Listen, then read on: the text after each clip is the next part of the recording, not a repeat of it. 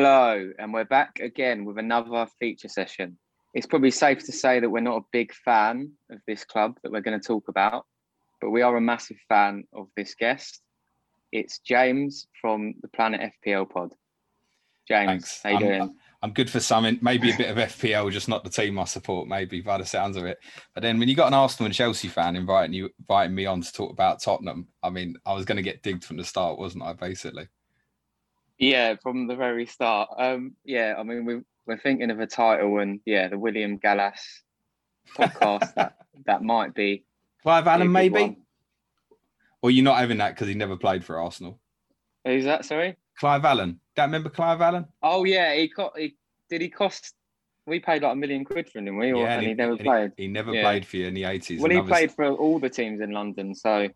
He did the whole lot. Yeah, I mean, he did William Gallas 2 times over, mate. Basically, is there anyone else who's played for all 3 of us? Trying to think off the top of my head. George Graham would be a link to all 3, wouldn't he? Yeah, he played for Chelsea. Managed probably Arsenal Mourinho as well. He'll probably end up managing us at some point. But... I hope so. Careful what you wish for, mate. Good, I'm going to find out a lot about that in this podcast. I'll tell you that. Yeah, Jordan, it's good of you to join us because you've not been on the last few feature sessions, but I'm sure you've probably got different views of Tottenham's current manager than James. That's maybe the elephant in the room, Mourinho. How do you feel about him? I can't stand the bloke. I know what he's trying to do, but it's depressingly dull, isn't it? It's all right from Jordan's perspective. He probably prefers the Ancelotti team. Most of the Chelsea fans I speak to tend to say that. Yeah. But it's a lot easier to set up a team defensively when you've got players like Terry, Carvalho, etc. He's walked into our place and there's nothing, and you can't play with those tactics. So it's just not working at the moment. He would definitely stay till the summer because he's going to be too expensive to sack. But I think if we finish 9th in the league and don't win that League Cup final, then Tottenham might look elsewhere. Yeah, it was when Pochettino did get sacked. I mean, what was the general sort of view on that at the time? Gutted because loved him. He's the best manager we've had, certainly in the time that I've been going. Remarkable to think that he got that team that was already beginning to fall apart, still got them to the Champions League final. But when the announcement came, it did feel like he'd lost parts of the dressing room. The book didn't help. The book that he released with Guillaume Balaguer, I don't think it went down too well. As soon as you write a book, it all begins to unravel. And the style that he wanted with the high pressing and stuff, he needed to re-energize the squad with younger players. And he spoke in the summer before he was sacked about a painful couple of years coming up and the fact that he needed to re-energize and regroup and build a new team, basically. And it fell apart badly. And he obviously was never given the chance to see it through. You only have to look at what he's done with PSG at Barcelona this week to know that there's a manager in there, right? Right. Yeah. But what he wanted to do with his philosophy is very much built. You've got to be high energy. So it's young players who buy into his philosophy. And I think there were a few there. And this happens a lot with modern players everywhere now. Once you've heard the same voice for 4 or 5 years, I think modern footballers get bored. They need something new and different. So the idea of having the Wengers and Fergusons and these dynasties, it's not really going to happen anymore.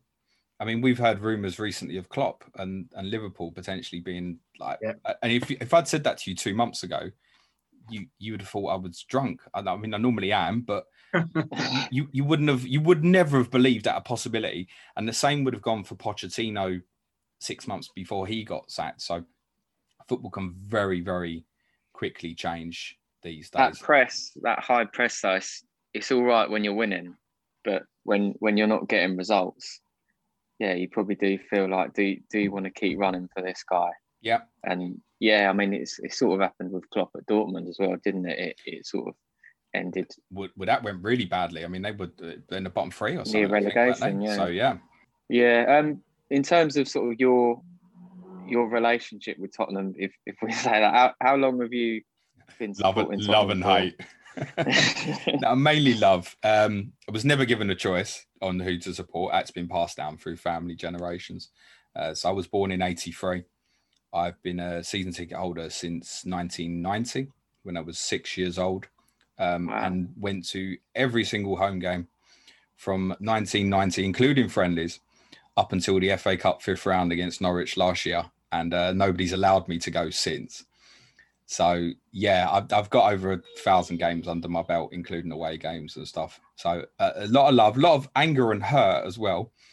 But, yeah, a good 30 years of going every week, basically. Yeah. Did you get to the 91? I was there, yeah. Semi. In fact, that was the first year I was seeing to get older. Cried my eyes out. I didn't ask about the semi. I only asked about the final. I thought I'd mention the semi-final because we'll get. I'm sure the semi-final is going to get another mention yet. But yeah, cried at half-time of the final. Gascoigne had broke his leg. Stuart Pearce got a brilliant free kick. Lineker missed a penalty. He had a goal that was onside, cancelled for offside. It's like worst. There was no way we're beating Arsenal in the semi-final and then losing this final. But then they won it without Gascoigne. We haven't won it since though. Which kind of sums up being the Tottenham. Even that is a roller coaster. So. Yeah, I mean, the semi and the final that year would still be two of my favourite memories as a Tottenham fan. The 2008 League Cup final for Jordan was a very good memory when Chelsea nearly won everything and won nothing. Don't worry, you've won plenty of other things since the formation of your football club in 2000. Oh, here we go. I'm only messing. But to be honest, the best memory is Amsterdam. I'm not convinced that anything could top that night. Lucas, yeah. I was blessed to be there. I had a ticket. I was in the ground. I'm not sure anything could top that night in terms of emotion. It's part of the reason the final with Liverpool was so bad because they went through the same thing in their semi-final, their comeback against Barcelona. Both clubs already felt like they'd won a trophy just getting to the final. And then obviously they had the better quality on the day in the final. But I think Amsterdam would be generally the top memory. Yeah, that makes sense. I mean, you didn't really turn up in that final, did you? Nah, but neither did Liverpool, particularly. Liverpool didn't play well. They deserved to win, but they didn't play well either. I have to say, because obviously I was in Madrid as well, it was unbearably hot. It was ridiculous. It was well above 30 degrees, even at kickoff time. I think it was 9 o'clock local time. So it was hard for the players. And what didn't help with that final, which hopefully will be a bit different this year, because only a 1 week break between the Premier League and the Champions League final. I think we had 3 week break from the end of the Premier League season to the Champions League final. Yeah. So you're playing twice every week and then you don't play for 3 weeks and you expect teams to play with the same intensity. And I think off the back of that final, they've begun to review that and gone, this isn't so clever. I mean, this year we got the FA Cup finals the same weekend as match week 37. I know it's not what the purists want, but in terms of getting a quality Champions League final, which is now the most high profile game in football, having it near the end of the season rather than after a 2-3 week hiatus is definitely better for the quality of the final. Yeah, I mean, I'm not bothered about the FA Cup personally. So, well, this year anyway, it'll probably be neither a am I now, stretch mate. to say I'm not bothered about it in total. But yeah, I can't wait. Well, have you got the lowest ranked team or something? Sheffield United, don't they? Yeah, Sheffield United. That should be. Don't want to jinx it, but that should be a win. Yeah. So if we crack on then, James, to your 11, I mean, what formation have you gone with? I'm really pleased to be doing this because it's such a frequently asked question that I get in some of the streams I do on our content. And I can just point people to this podcast now. So I'm really pleased. I'm going to go 4-2-3-1. There's going to be some big names left out of this. And I think as soon as I say the one up front, some of the forwards I'm going to be leaving out of this is ridiculous. But I want a balanced team that I think could go and win a Premier League title. So that's what I'm going to go with. Fair enough. I'll start with the goalkeeper, which is the easiest choice. It has to be Hugo. So, I mean, I'm going back to 1990, as I said, so the last 30 years, basically.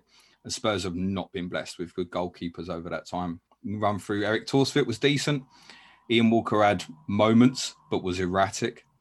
Then you go forwards to, like, Paul Robinson was brilliant for the first season, then fell apart, was terrible. Gomez was terrible the first season, but was great the second season when we finished fourth and finished above Man City. Brad Friedel was good for a year. But I think to have had Hugo consistently now it's easy to forget, this summer he'd been coming up to 9 years with Tottenham. And for the large part of it, he's been extremely consistent. I know he's in a bad moment at the moment, but he's not a Mickey Mouse goalkeeper. He's captain of the last team that won the World Cup. Yeah. And it's also miraculous in Hugo's case, people forget this, that he hung around at Tottenham because the first 3 years of his career at Tottenham was abysmal, not for him, but for the team. And he hung around because he could see what Pochettino was trying to do with the project. Now it's coming to the stage where I think Tottenham fans know now, okay, yeah, we need to begin to look for a replacement goalkeeper. But he's been a brilliant goalkeeper for Tottenham. When he leaves, people will realise that he was really good. How old is he now then? I think Hugo's probably, I think he might have just turned 34 maybe. I mean, for a goalkeeper, okay, if you're like a Buffon or something, you just play forever, don't you? Yeah. But Hugo's style was very much, certainly in the Pochettino years, you think of him as that sweeper keeper. So he's having to revolve because he doesn't spring and doesn't get around in quite the same way that he used to. So that's different to, if you take, obviously you had David Seaman, Jack, it was brilliant for you for years, but the goalkeeping as a role was very different in Seaman's age to what it is now. So definitely. Seaman would have played the game at 29 the same way as he did later at 39, for example. That's changed now. So cases like Buffon are going to be far more rare with goalkeepers, I think, into the future. So Tottenham do need a new goalkeeper. But I mean, if Hugo's still our goalkeeper next year, it's not a problem. He's still one of the best in the league for me. He's just had a very bad week with the game at Man City and the game at Everton. He's unlike him because his consistency normally is good. The one criticism he always gets is that his kicking's not the best. But it's all you ever see from people online is the criticism, and that goes for 90% of comments about players. It's always criticism rather than positivity, unless it's a fanboy account and it's Messi or Ronaldo or something. But the amount of times he's saved us over the years, in Pochettino's first season, I think he conceded 55 goals, I think, in the league, and he still should have been our player of the year. And he didn't win it, but he should have been, because he could have conceded 80 or 90 goals that season. He's been brilliant for us, Hugo, and he'll leave as a legend when he eventually does go. Yeah, I mean, he is, and to be the captain of France as well, that obviously speaks volumes to the sort of leader that he can be as well. Not just a good shot stopper, but yeah, a lot more to it. Should we go right? Go on, John. Sorry, mate. I will say, I can't believe you left that Carlo Guccini. Those 5 games are memorable. Anyway, yeah. We bought Cudicini because Gomez was so bad. And then, to be honest, Cudicini came in and Gomez got a lot better. It might have been that Cudicini's best role for Tottenham was improving Gomez. He didn't do anything on the pitch. To be honest, he played a few games for us. I remember he played in the Cup semi-final, which you won 5-1, Jordan, would have been, was that 2012, I think, wasn't it, at Wembley? You see Cudicini in net, and Jesus, really, he's playing a second-string goalkeeper in this game. He's not, is he? Well, he's done that because it's Chelsea, probably. Agent Cudicini, and then we know what to do. Agent Cudicini, yeah. Is that what Mourinho's doing at the moment? Still being an agent for Chelsea, is he? We've got him everywhere. Look at every team in the Premier League. There's a Chelsea agent somewhere. Willian. Even after Sheffield United, Ampadu, it's all over. Jack, have you done your Willian special podcast yet, or are you not going to bother? Too depressed to do that, I think. Oh God! I mean, I did touch on it. I did like a pre-season kind of review of Arsenal, and I wasn't happy at the time. Don't worry, he's only got 2.5 years left on that contract, mate. Yeah, I know the rough amount of days. Just ticking them off. He's actually counting the days. Was he got 900 days left? Where do you want me to go, guys? Should I go right back? Yeah. Not the easiest choice. It's a choice between 2 players. Carl Walker is the one I'll go for. But massive shout. I was a big fan of Stephen Carr. He was absolutely brilliant for us in the late 90s and early noughties. Went to Newcastle because he had such the hump. Tottenham stitched him up with a new contract, basically offered him really bad terms, and he didn't want to leave, but he left. And I didn't find this out till much later.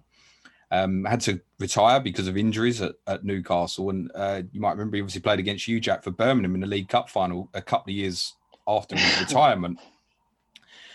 Stephen Carr was absolutely brilliant for us in the late 90s, early 90s. Scored a couple of screaming goals. I remember one against United in '99 is one of my favourite ever Tottenham goals. But I think Cole Walker, despite his brain fart moments, was largely very, very good for us over, again, a solid 5-year period of being first choice right back. So Cole would get the nod. I think he's definitely in with a shout by the time of retiring as being the best right back in the Premier League. I mean, there's not really a lot of quality there, to be fair, compared to some of the other positions. And I think in the history of the Premier League. In the history of the Premier League, yeah. I mean, Gary Neville's the first name that springs to mind from that perspective in terms of consistency. Yeah, I know, but I don't know. I mean, we'll see how. I think he's got a little bit of a way to go still, but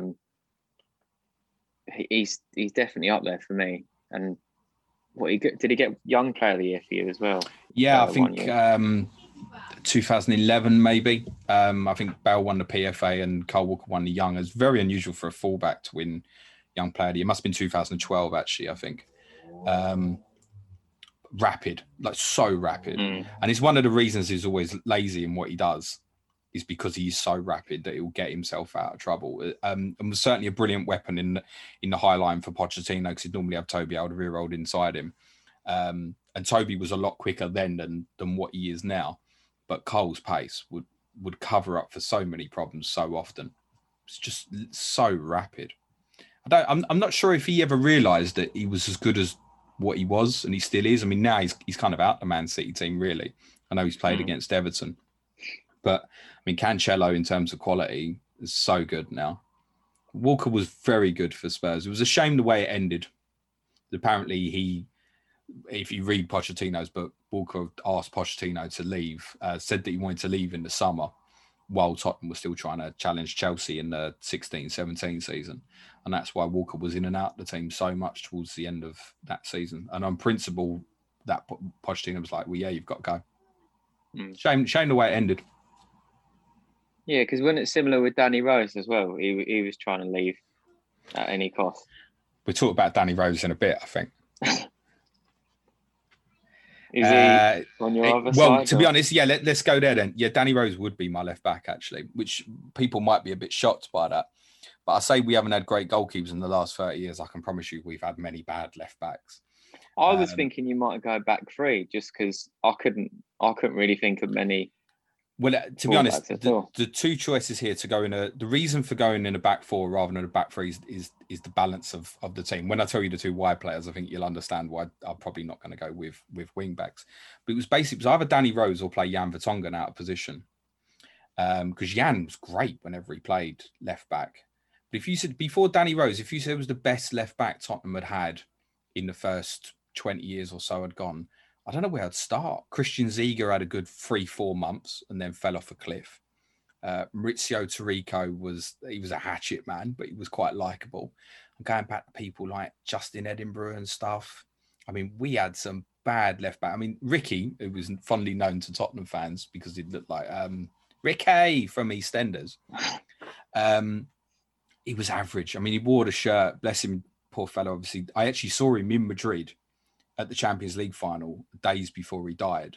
He was obviously the Leyton Orient manager, suddenly passed away. He was an average footballer. He wore his heart on his sleeve and that. So to be honest, it was limited choice. And Danny Rose, to reflect on that period, with him and Walker together, and you could switch them into a back three, no problem if you wanted to change the system. In the 16-17 season, when Chelsea won the league, Rose got injured in January away to Sunderland. And at that point, if he'd have continued playing the rest of the season, he would have pissed Tottenham's player of the year. He was honestly that good that season. And that's the best season I've ever seen from Tottenham. And he was the standout for the first 4 months. He was a player you could passionately get behind, wore his heart on his sleeve, and he improved massively. He signed a new contract. He was the first player to sign a new contract under Pochettino. And it was loads of uproar on social media about why Tottenham had given him a new contract. When Tottenham had signed Ben Davies that summer as well. I mean, Ben Davies barely got a look in for 2 years because Danny Rose was just too good and he fought him off. The pressure from Davies was good for him. Maybe like Kudachini was good for Gomez, Jordan. Great athlete, not the best technically, but became a leader eventually in the end for Tottenham. So I felt in terms of that being his position, it was better to put Danny Rose there rather than Jan Vertonghen. Ideally, yes, I would have picked all three centre halves because I think you know who the other two are. How do you think Jordan, Mourinho's treatment of him has been? Bad. I mean, now it's difficult because we're releasing this obviously in 2021. I'm obviously not referring to the Danny Rose of today. I'm referring to the Danny Rose of 3-4 years ago when I pick him for this team. Danny, to be honest, since he kind of opened up and was brave enough to say, look, at times I've been depressed. And to be honest, it's from that injury at Sunderland where the depression started, where he started worrying about, like, he lost his place in the World Cup squad, didn't he? I think he got fit in time for 2018, 18 months later, but wasn't quite right. Ashley Young played at left wing back. There were a lot of things that affected him mentally. And it kind of, at the time, it wouldn't so much now, but at the time it got very much frowned upon. It's like, oh, you're not meant to come out and tell people that there's things wrong with you, or you're on this amount of money. And it's easy to forget that they're human beings, right? And Danny's always been outspoken from that perspective. He's never been on social media. I know that he donated a monstrous amount of money to North Middlesex Hospital, which is a hospital that's right around the corner from White Hart Lane. We're talking hundreds of thousands he donated out of his own money. And that was meant to be private. He wasn't even happy that it leaked. He's quite a private individual. I worry about him from that perspective. I can't believe that he's not gone to play for somebody. He's still a Tottenham player. He's not gone to play for anybody. Is he good enough to be playing for Tottenham now? No, of course not. Because he's declined very, very badly. But Mourinho picked him in a game. If you go back and watch the Amazon documentary, you can see it's all in there. And the Amazon documentary was edited to make certain players look good and certain players look bad. And it was edited to make Danny Rose look bad. He played Danny Rose against Liverpool, having not been fit for over a month, threw him straight in the team. And then he didn't play well. Danny Rose admitted that by his own account, but was basically like, I wasn't ready, but you picked me. I wasn't going to say I'm not ready. And then he never got another chance and no explanation as to why. So it was like he was set up to fail. Yeah. To prove a point. Yeah. And that's not great. No. That's not great. And then obviously Tanganga was getting picked ahead of him. And Tanganga, I know, played at right back at Man City, but I've watched him a lot as a kid. He's a centre-back, really. He'll probably end up being a fullback because he's not quite tall enough, but he's always been a centre-back by trade. And then suddenly Danny Rose is getting left out for him. Tanganga done all right, and that was part of the problem. Then Tanganga played, and he looks better than Rose, and that was the point proven against Danny Rose then. I hope mentally he's in a good place because he did a lot for Tottenham. And it winds me up when I hear Tottenham fans forget what he did for Tottenham. Because he improved from a basic average footballer to a point where you'd go, he's the best left back in the country. And at that point in 2017, in my opinion, it wouldn't have even been close. Shame what's happened to him. Didn't realise he was still at Tottenham, to be honest. I thought he'd gone to somewhere like in Turkey or just somewhere off the radar. I think he's played 2 games for the under 23s, I think, in the last 6 months. I couldn't say if he's fit. He's not fit. And obviously your club, Jack, obviously had a mutual agreement with Ozil. I presume something similar was going to happen with Danny Rose. There was talks about him going somewhere abroad on deadline day, but it didn't happen. But for the greater good of him, because I don't think he needs it financially, Tottenham should be looking out for his welfare, and I hope that they are. Yeah, and if he doesn't like the spotlight anyway, he'll do well to get out of there and just sort of go under the radar. So yeah, abroad would probably be a good option. Agreed. Right-sided centre-back has to be Toby Alderweireld. Absolutely stunning when he came into the football club. Improved Vertonghen, which importantly, he's really close to say, who's been better, Alderweireld or Vertonghen? Vertonghen's obviously been there longer. And probably Vertonghen will go down as the bigger legend to Tottenham fans, I think. But Ledley King has to be the left-sided centre-half. Ledley King was better at left-sided than right-sided. Sol Campbell. Who? No, Sol Campbell. The only player that's played for Tottenham and won a Premier League at White Hart Lane. Jack, if you want to be technical about it, he was also better as a left-sided centre-half. and he was not fit to lace Ledley King's boots, mate. I don't care. Ledley King would have done unbelievable things for you, mate. Certainly wouldn't have been letting Bobby Zamora bowl him over and stuff like that, mate. He probably wouldn't have been on the pitch, though, would he? Ledley could have played for anyone. Honestly. No, in terms of he'd be in the medical room, most likely. Yeah, but you'd put him in the ice bath on a Saturday morning and get out and play for you, mate. And Ledley's the best centre half I've seen play. Like, to be honest, I think, a lot of people have said the only that, comparable I'd say, honestly, is Jordan's boy in terms of in the Premier League. I think it's better ones I've seen in Serie A and the Champions League and stuff. But in Premier League, I mean, John Terry probably will go down as the best centre half at the moment. Tony Adams is much better than the other player that you mentioned, who I don't want to say his name. You know that. Tony Adams was a god of a centre half. Vidic and the like at United, brilliant centre halves. Ledley is got to be very close to the best defender who's ever played for Tottenham. So it's not a case of him versus him, or Ledley obviously stepped up because of what happened with the fella who went to Arsenal and stood in his place. And at that time was nowhere near the player, obviously, but developed into a phenomenal technical defender. You've probably seen the comments, Jack, about who does Thierry Henry say is the hardest defender he ever played against? Ledley King. Right, there you go. Ledley was a ball-playing defender, never went to ground. You never see him make slide tackles, never got out of position. He basically didn't make mistakes. Tottenham conceded goals because of other people around him, not because of him. It was a god of a footballer. It was a Rolls Royce of a player. And you have to remember, I was at his first ever start for Tottenham at Derby in 1999. George Graham was manager. And I guess the other fella would have played at centre-back, actually. Ledley played in midfield. And 2 minutes into that game, he went in for a tackle with Rory Delap. And that was the injury that did his knee for the rest of his career. Really? Yeah. Just on his debut? Yep. Sorry. Never played a game of football again without pain. That's honestly true. So 2 minutes into his full Premier League debut, after that game, he never played. He didn't play for Tottenham again in the league till a game with Liverpool, which was basically a year later, and he played in the back three. But yeah, so first game debut. He's still man of the match that day, by the way. That was officially given to him, was man of the match.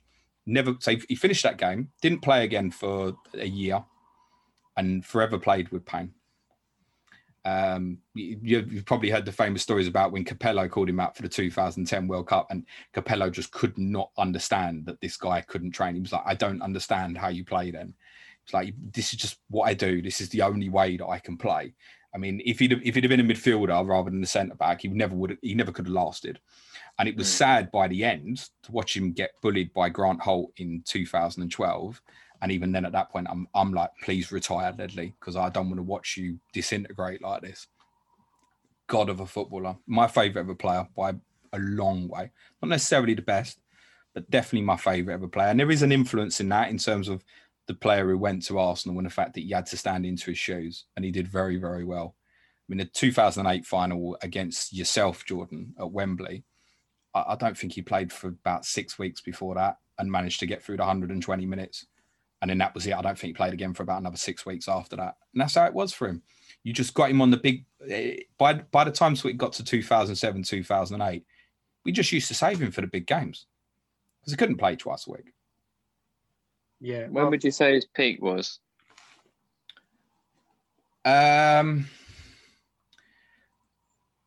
Probably carrying the 2010 seat towards the end of 09-10. The first year we qualified for the Champions League was kind of the last kind of hurrah for him. And then to be honest, even that last season, 11-12, he started that season absolutely brilliant. But by the time it got to March, April, he managed to play quite a lot that season, the final season. But I think then he had one injury and it was a different injury. And then mentally you're in different place. I think he might have had a hamstring injury to go with the knee and stuff. And he didn't recover from that. And that was it, end of season, retire. Probably between 08 and 10 was probably his peak. But I mean, it's if you look at his statistics of appearances, it's sickening, mate. He played for us for 13 years, and I think he played like 250 league games. And you averaged that out. It's about 18 games a season or something. Yeah. Brilliant player. And he'd be captain of this team as well, no doubt. So Toby would be his partner because he's the best right-sided centre-half that I've seen at Tottenham. The other three players that we've mentioned, Vertonghen, King, and the guy who went to Arsenal, I'm not saying his name, mate. They were all best as left-sided centre-halves. So Toby would get the nod. Ideally, I would go Vertonghen and Ledley, but that's not the right answer.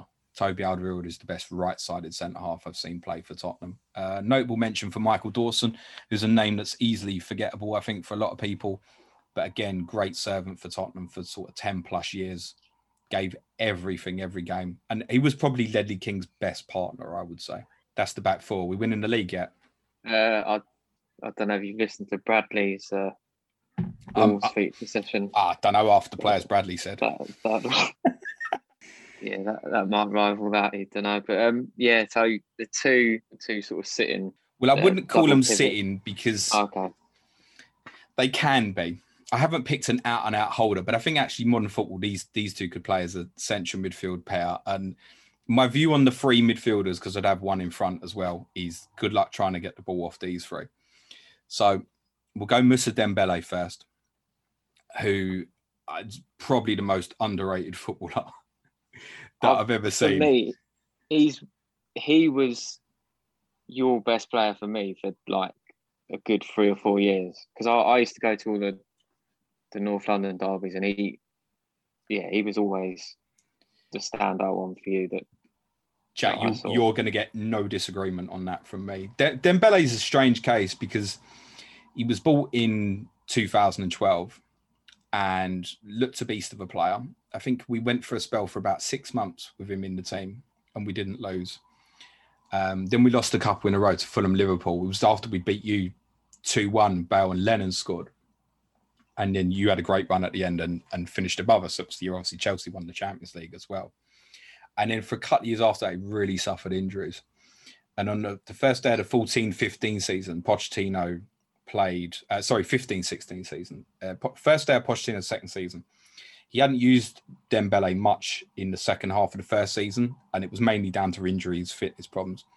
He wanted to find a place for Dembele in the team, and he couldn't work it out. He played him a little bit in the 10 position against you the first time Kane scored twice in the North London derby. Dembele played as a 10 and he was great. But then injuries, and he couldn't really find a place for him in the team. And then he'd obviously bought Dele Alli, and the plan was to get Ali into the team in that position. So we played at Old Trafford first day of the season, and he played right-hand side of midfield. We lost 1-0. He played the next few games right-hand side of midfield. And then we found ourselves in an issue in central midfield, and he got in there with Eric Dyer, and they formed a great partnership, and he never looked back. We lost 6 games that season. Leicester won the league. The United game, the first game, we played right-hand side of midfield. Do you know how many minutes Dembele played in the other 5 games? No, why would you know? I'm going to tell you. He played. Didn't you do your research?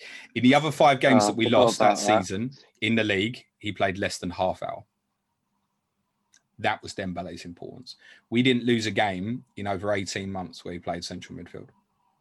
Phenomenal. What a player. The only thing he couldn't do was finish. He used to get in front of goal and he'd just be a rag. He'd just try and hit the thing with as much power as he had, which worked brilliantly for 1 goal he scored with his bad foot against Anderlecht in Europa League, but he was normally very wild in his finishing. But absolutely phenomenal player. When he was at it, I mean, his performance in Turin in the last 16, the Champions League, was basically his last good game for Tottenham. It's as good a performance I think I've ever seen from any central midfielder on stage like that. Juventus just couldn't get near him. Dominated the game in Turin. Brilliant player. Loved him. You ask any Tottenham player, they go, who's the best player at Tottenham? You've probably seen the Soccer AM clips and all those things. They all say Dembele. It's all they ever said. We were a different team without him. I knew we'd go to games, we could have a big game. If he was playing, I knew we'd win. And if we could be playing someone shit, if he wasn't, I knew we could get beat. That's how important he was to us. And it's no coincidence that when he left, everything at Tottenham unravelled. I think he was a bigger miss to Tottenham trying to replace him than actually Pochettino leaving, honestly. Massive. All went apart once Dembele fitness-wise was gone. And obviously on Dembele, is the technical replacement for him. And he's starting to show signs that he might be able to become that player. But to be honest, if he ends up half as good as Dembele, he'll be a very good player. Midfield partner, the little magician, Luka Modric, another wonderful player, who ended up playing central midfield for us by accident because Wilson Palacios got sent off in the FA. He got a 10th booking, I think, in the FA Cup semi-final that we lost to Portsmouth. I mean, how did we lose an FA Cup semi-final to a team in administration? Mind you, Jordan, you nearly lost to him in the final as well, didn't you? But by that accident, Modric then played against Arsenal and Chelsea in the next week, and we won both games 2-1. Modric played central midfield, and he never played anywhere else again after that. And then, 2 years later, he went to Real Madrid. He's gone and done everything for them. You could make a case that he's arguably he'd be close to the best midfielder on the planet the last 10 years, wouldn't he? He'd have to be in the conversation. He's got to be up there, isn't he? He'd have to be in the conversation for that, what he's achieved at Real Madrid, and still going. Brilliant player. I don't know how old he is now. He must be pushing towards mid-30s. I think he's about 35 because we did a podcast last year on the best players over the age of 35, and he just missed out on it because of his age then. But yeah, we've got a guest that comes on quite regularly. He absolutely loves Modric to the point. I'm sure he tries to look like him and style his hair like him and stuff like that. Incredible play. Dembele came to replace Modric. Imagine if they'd have played together, what a midfield that could have been. To be honest, at that time, they probably would have needed a protector behind them rather than this team having one in front. But I think the way they developed in later years, you could play them too as a pair. You wouldn't get the ball off them anyway. Modric is really unique in that sense that he, possibly a little bit like Iniesta, he just glide past people. And also, Modric doesn't have real power. He doesn't have power. He can play a pass 50, 60 yards, but he hasn't got the power to do it, to say like a Steven Gerrard would thump the thing, or even like a Frank Lampard, for example. It was more like a Fabregas type player, if you will, Jack. Just gorgeous on the ball. Wonderful player, Modric. It was always on the right foot, wasn't it, as well? But he was outside. He could go on his left. He does love that outside of the right foot pass. But when we started getting really good in sort of 11, 12, it was all being conducted by him. He was fortunate in that last season that he had a player in Scott Parker who would do all the dirty for him. So he didn't have to worry about that too much. And that allowed him to play in the central midfield too, as well. But brilliant player. I would expect Dembele to do more of the dirty work out of the two here. Because Dembele's ball recovery defensively is brilliant. Another really underrated trait that he had. In front of them, we have to go back a few years for this one. Paul Gascoigne has to be in this team. Yeah. I was thinking he might be your favourite player. I know you said it's Ledley King. Gazza, basically gets in here for me based off one season, the 1991 season, and he missed a lot of that season through injury. His performances to get Spurs to that cup final was heroic. I think he assisted in the third round. He scored twice and had an assist in the fourth round. He scored both goals in the fifth round. He scored the winner in the sixth round. He scored the goal from 35 yards, the free kick against you in the semi-final when he'd had a hernia operation only 2 weeks earlier. And he should not have been playing. That's the only reason he played an hour. And that's part why he took that free kick like that. Because he knew that any minute he could break down and go off the pitch. He was like, I'm just going to slam this as hard as I can. Lineker's favourite quote was, if you ever see the goal back, Lineker goes and speaks to him. Lineker tells this story. And he said, I went up to him. He was obviously a bit of a nutter. And he's so adrenaline fueled. He never slept before the semi-final. Quite often they had to give him injections to get him sleep and stuff because he was so hyper. It probably did him a favour that semi-final was like a 12 o'clock kickoff, because if it'd been 6 o'clock, he probably would have been in the pub at lunchtime. But Lineker goes up to him and says, like, don't try and bend it. It's too far. Lineker always tells the story. He says, I didn't know he could bend it and hit it hard. And that's what he did. I know there's Arsenal fans who still to this day think David Seaman should have saved it, but I don't think he was expecting that to be coming his way. It's an incredible goal. He carried us to the final. He saved the club as well, because the transfer fee that Tottenham got for him from Lazio was a record at the time, and Tottenham were in massive financial trouble at that period. And the FA Cup final, in terms of qualification for Europe, which he was largely responsible largely responsible for, then helped Spurs in a stronger position for the talks to the Premier League, and then Tottenham were able to get out of their financial crisis. But Gascoigne was a world of a player.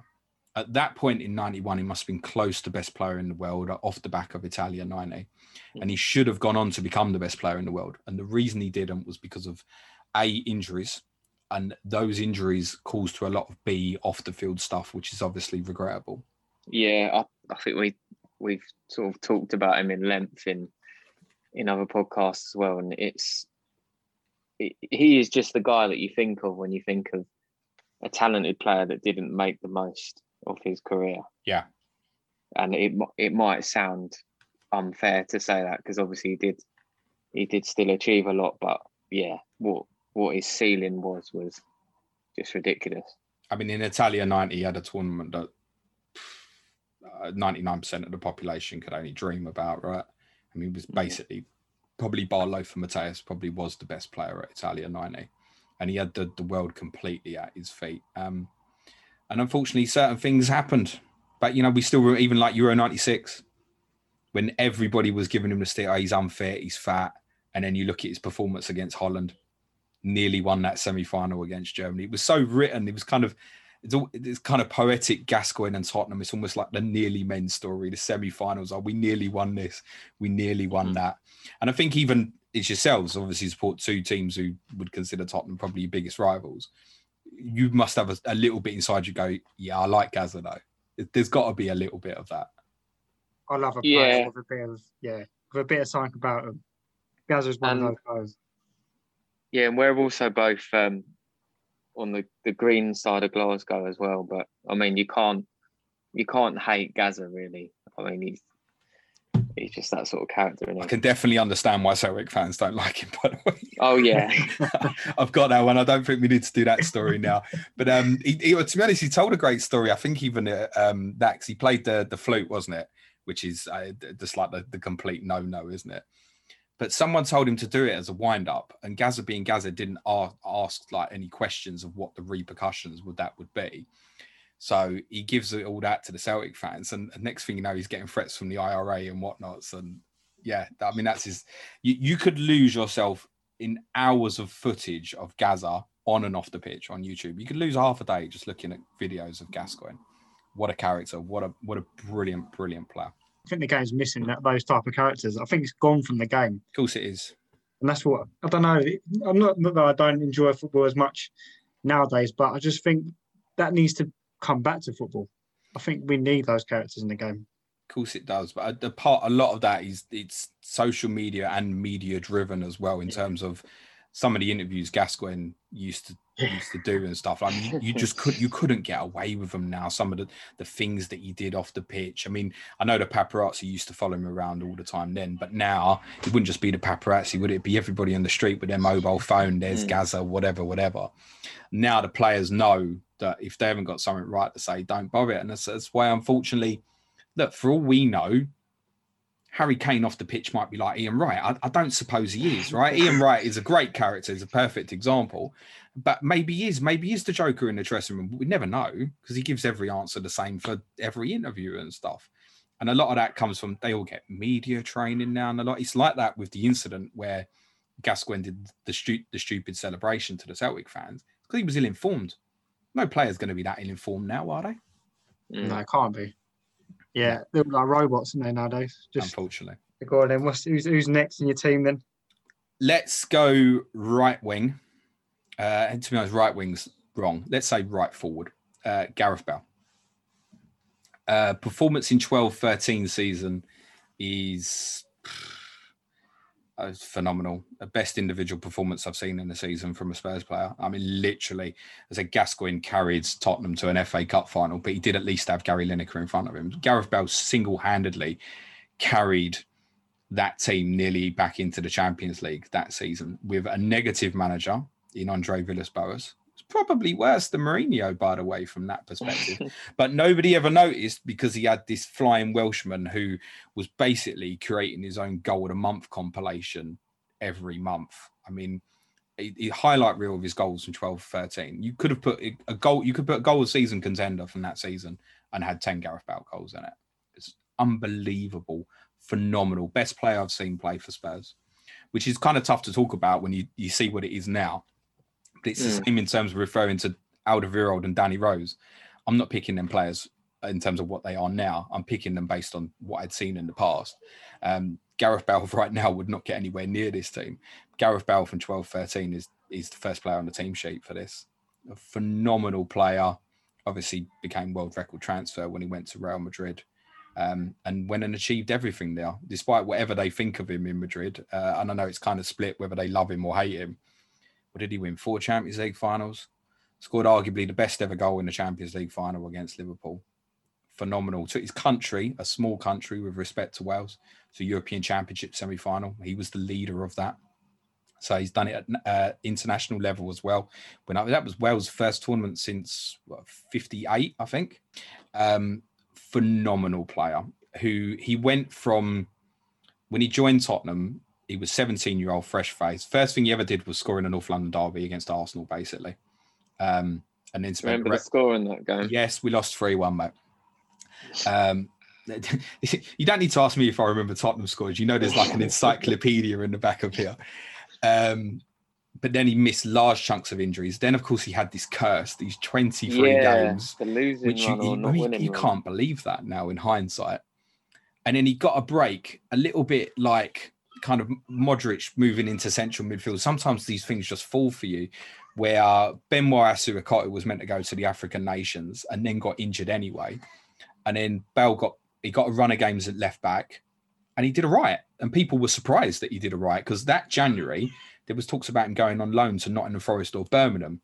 And 3 months later, it was turning Paulo Ferreira inside out at White Hart Lane. Like the dramatic change just came suddenly where the confidence flowed. And it felt like every week with him, he got bigger and stronger. That's how it looked. It's like almost overnight, you could see him changing from boy to man with his physicality and his power. I was blessed to be in the San Siro when he scored the hat-trick. I mean, you talk about carrying teams. I mean, that's a perfect case of it. It's the greatest defeat any team's ever had. Is that the best performance you've ever seen from an individual? No, he was better in the return game. Honestly. In the 3-1, when we beat, he didn't score, but he assisted 2 of the goals. He was better in the return game at White Hart Lane. Because the beauty of the second game that night, and that's probably the best atmosphere I've experienced at White Hart Lane. They knew what was coming after obviously what he'd done to them in the San Siro, and they still couldn't stop it. Against like Maicon, we weren't talking about a Mickey Mouse right back. He was getting in FIFA World Teams of the Year and all that. And I know being Brazilian, you tend to get a bit of favoritism and stuff, and because he's a flashy goal scoring fullback. But he ripped him apart. Maicon's career, literally. What did he do afterwards, Maicon? Never the did same he do it? No, that. no, he really wasn't. And Bale could do that to you. It was phenomenal. Yeah, I mean, the performance in the home game, your away game gets remembered more because of the famous hat-trick. But in the home game, is probably close to the best individual performance I've seen from a Tottenham player. He'd have to be up there. It's the most iconic one of my favourite ones. One of my favourite ones is, just to shout out names, Berbatov in the game against Bolton that he didn't even score in. But that's a random one that other people won't remember. But Bale against Inter Milan, phenomenal. But his performances, obviously all that was on the left-hand side of the pitch. When he moved to the right-hand side of the pitch, that's when all the attacking returns came again. When he could then come inside and unleash away on his left foot, and he could still burn people on the outside as well. That's when he became an absolute phenomenon. And no Tottenham fan wanted him to move to the right. He used to sing in the ground, Gareth Bale, he plays on the left. No one was singing it by the end of that season. It was like playing wherever he wanted. And actually, towards the end of that season, he basically played centre forward. And I'd like to see him play there now, by the way. I think he could play ahead of Kane. What Son's doing with 2 runners ahead of him? No, I just think we could set up in a 4-2-3-1 with Kane as the 10 and Bale was the 9. And I think we could do that. And if you play someone on the right who's sensible, like a Lucas or Bergwijn, it can still have balance to complement, obviously, a lot of what Heung-min Son does on the left-hand side. But I think that's a possible way to get him in the team at the moment. Certainly when Kane was injured recently, I would have played Bale up front rather than Vinicius. You saw I don't know if you saw the effort he had at City at the weekend, Bale. No. you get a little glimpse of there's still ability in there. There's a lot gone, and I think he's suffering with confidence. He's obviously carrying injuries that he's probably not going to get over. There's still a player in there, and I hope that if he does something in the League Cup final against Man City in April, it was worth him coming back. But Tottenham won't be signing him in the summer. No, I think Mourinho got asked, didn't he, about that? And he just there's no move on. To be honest, no Tottenham fan, as much as you'd want it to work out, you could not justify going and buying him on the wages he's on and stuff. You couldn't justify it. There's a lot of us who wish he hadn't come back, and there was a few of us at the time. A few of the people I know were like, "I'm not sure about this," because you don't want that legacy ruined. To be honest, it's been so bad he couldn't ruin the legacy because we've hardly bloody seen him. Left-hand side, there must be something about me who likes getting one-man team players in. I have to find a place in this team for the brilliant David Ginola, who was phenomenal in 1999 for Tottenham. Another player who basically single-handedly... George Graham was trying to leave him out of the team every week, but he was just too good. They'd have killed Graham if he ever left him out of the team. It was phenomenal. My dad managed to get on Match of the Day on Boxing Day one year. We beat Watford 4-0 at home. It's the only time I've ever seen my dad on Match of the Day. He managed to get himself on there because he's shouting at Graham after he takes Ginola off and we win him 4-0. Because the rest of the team was that bad. It was like, we might as well leave now. The game's finished. Because he's the entertainment. And for 2 years, to be honest, for 3 years, he single-handedly entertained us, and that shouldn't be forgotten. The one slight on Ginola in comparison to, say, because Heung-min Son he'd be beginning to push for that now, I think, that position. Unlike Sonny, Ginola never scored enough goals. But phenomenal creator. Best two-footed player I've seen. Still don't. I've seen him take free kicks with his left foot. I know he was right-footed. Phenomenal player. Lazy bastard. But super ability. His first touch, he'd kill people in an instant. So I would have to find a place for Ginola.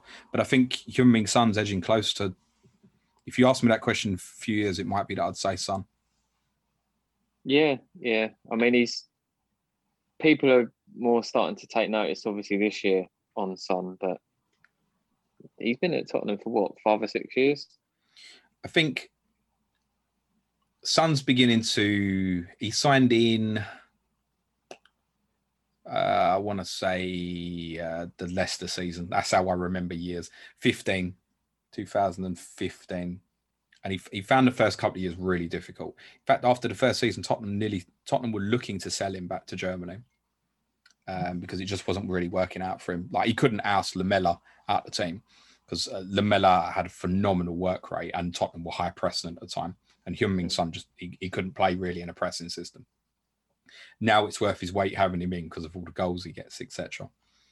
But I guess Son now he's pushing towards world-class level.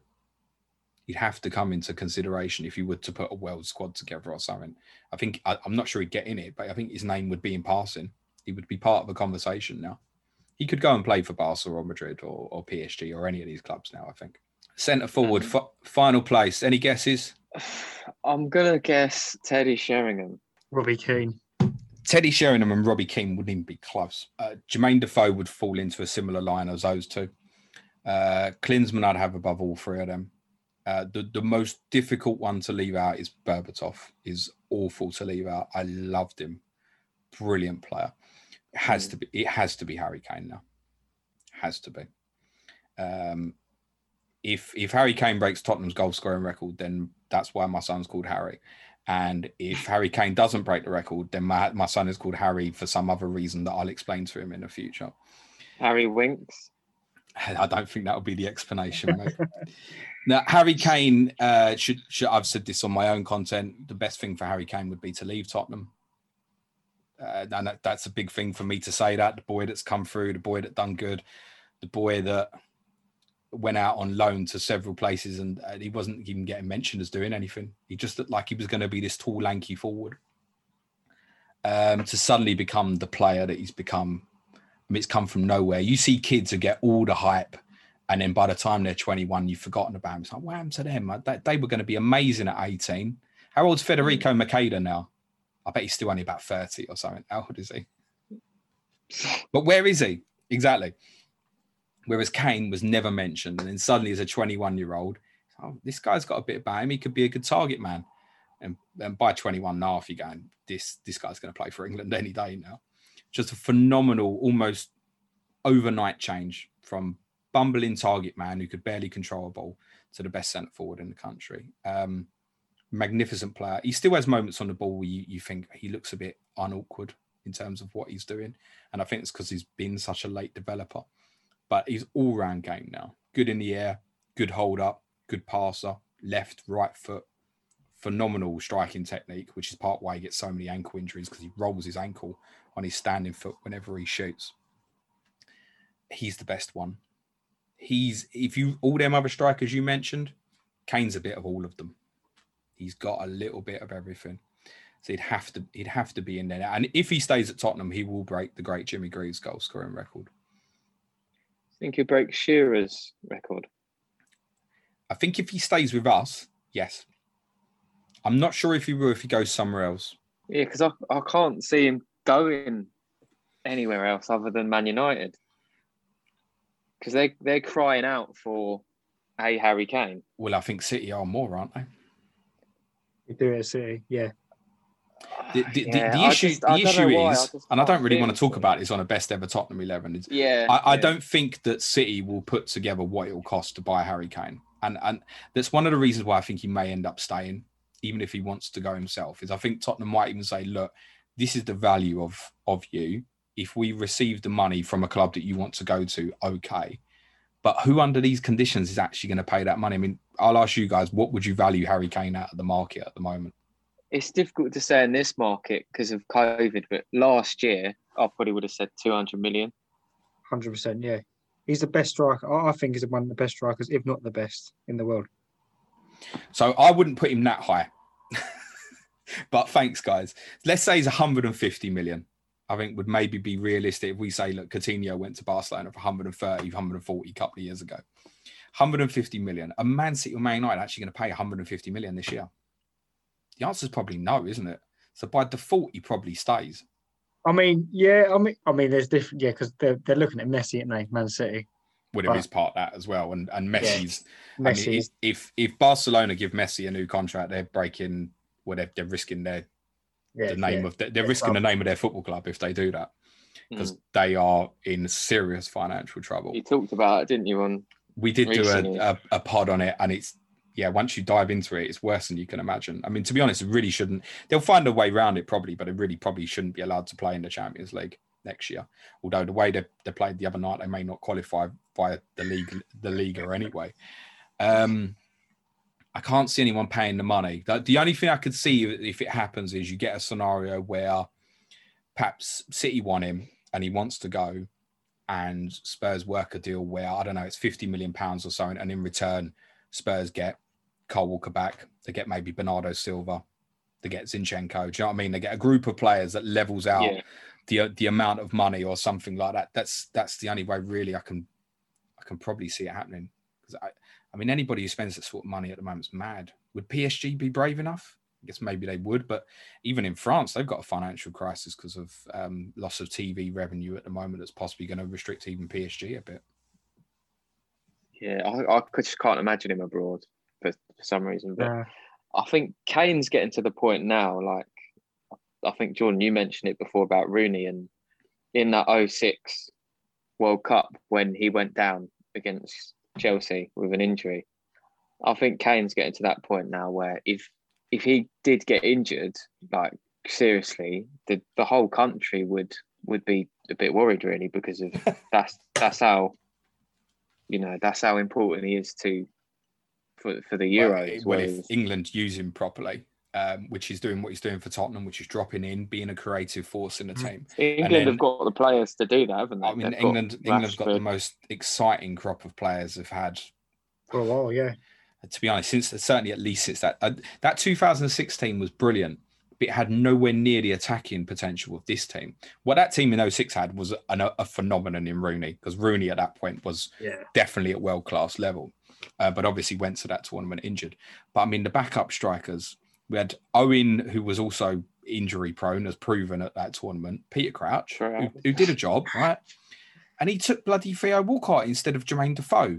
Well, what was he thinking? Yeah. But even still, Jermaine's been a brilliant forward, but Jermaine was never someone who you went, he's going to be England's number 9 or anything like that. You always thought, he'll be a good impact substitute for England or something like that. Whereas this team could lose Kane and you could play Rashford up front. You could play Sterling up front. We're not mentioning other forwards, people like Calvert-Lewin, for example.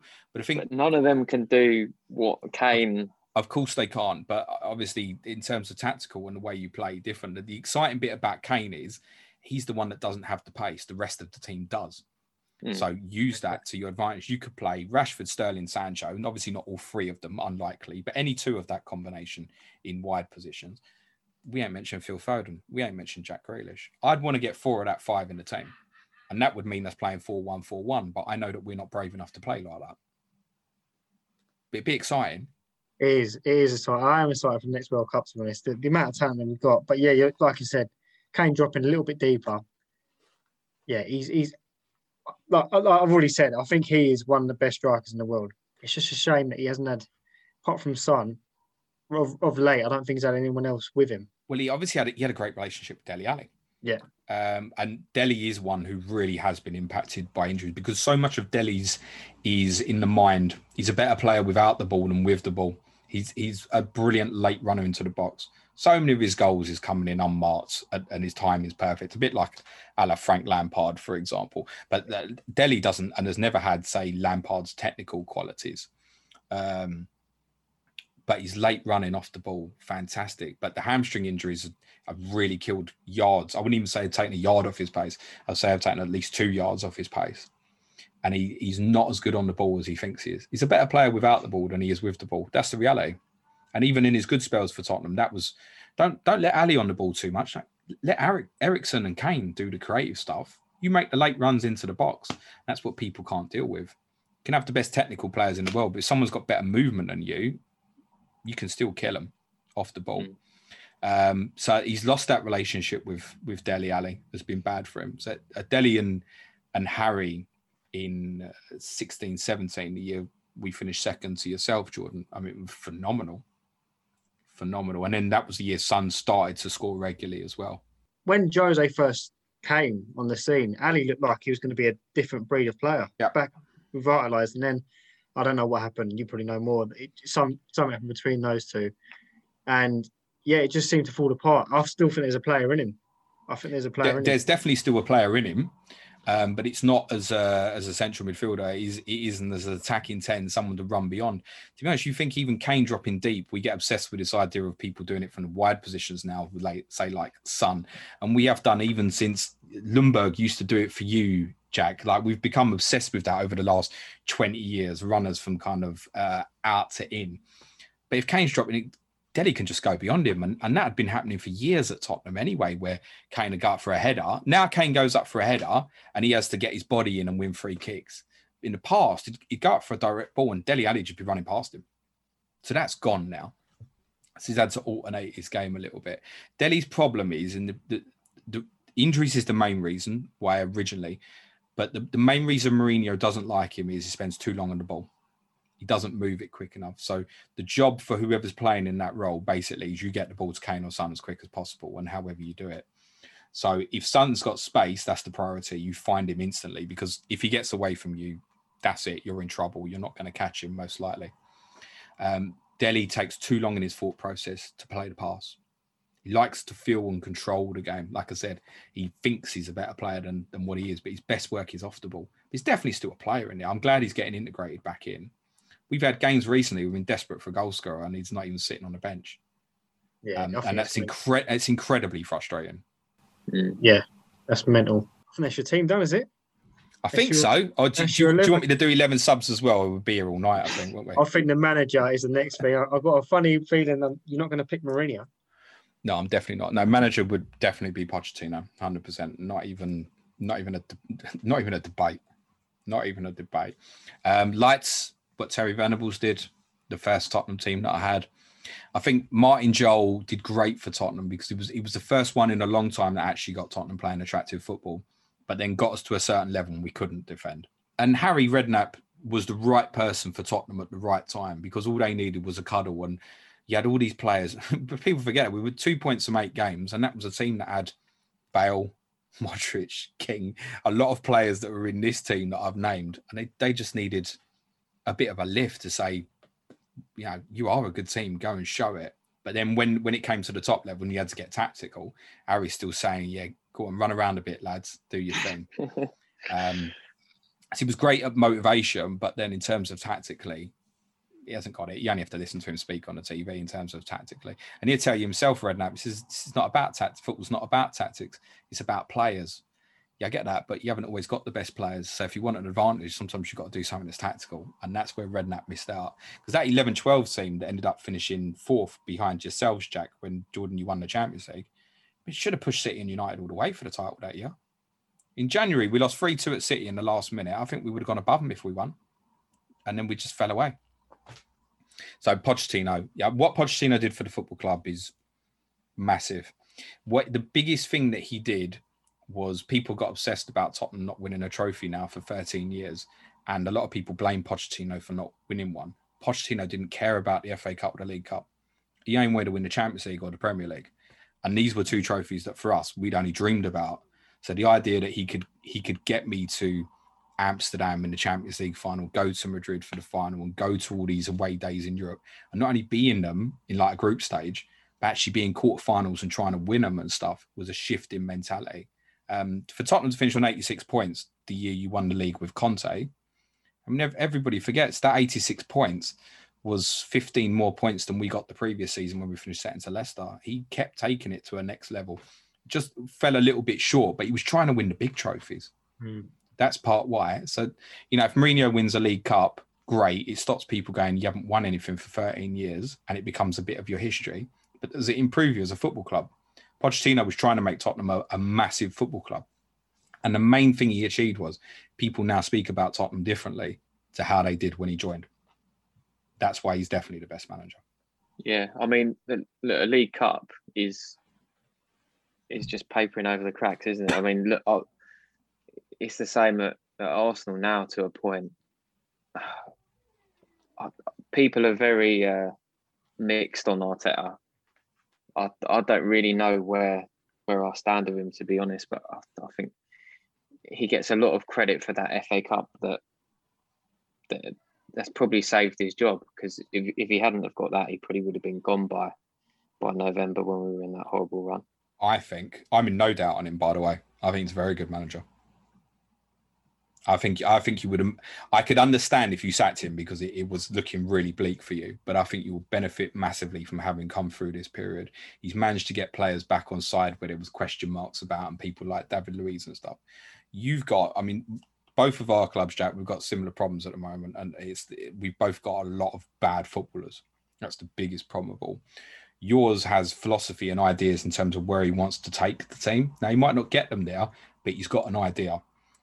Yours is potentially going to be an attractive brand. And I think he's learned a lot of good defensive stuff from Guardiola as well. To be honest, you have games recently where I think it's the best I've seen you look defensively in a long time. Going back to certain players who left Tottenham and went to play for you and stuff like that. I think you stick with him and be a right idea. Arsenal fans need to accept that this rebuild is long and hard, and there's no divine right to be back in the top 4. But I think the manager knows what he's doing. He's not the problem at the football club. The problem's probably more upstairs at your football club is going to be a bigger issue in the coming years, I think. Yeah, I just wish that I suppose he had come in straight away for instead of Emery, because that just did seem like a wasted 18 months and a lot of money down the drain. But yeah, hopefully we're through the worst of it now. Do you think that Mourinho will still be at Tottenham this time next year? Yes, I think he will. Regrettably, I would love nothing more than he proves me wrong and it's brilliant. Honestly, I would happily put my hands up and say I was wrong. This football's great. You know, we're going to challenge for the league and stuff like that. Now, I just cannot see how he's going to do it, because he's not going to have what he was blessed to, as I said, walk into like John Terry at Chelsea and be blessed to go and buy people like Cavalios and Michael Essien and stuff like that. He's not going to get that at Tottenham. So he needs to do something very different to what he's done elsewhere. Even the players he inherited at Inter Milan defensively.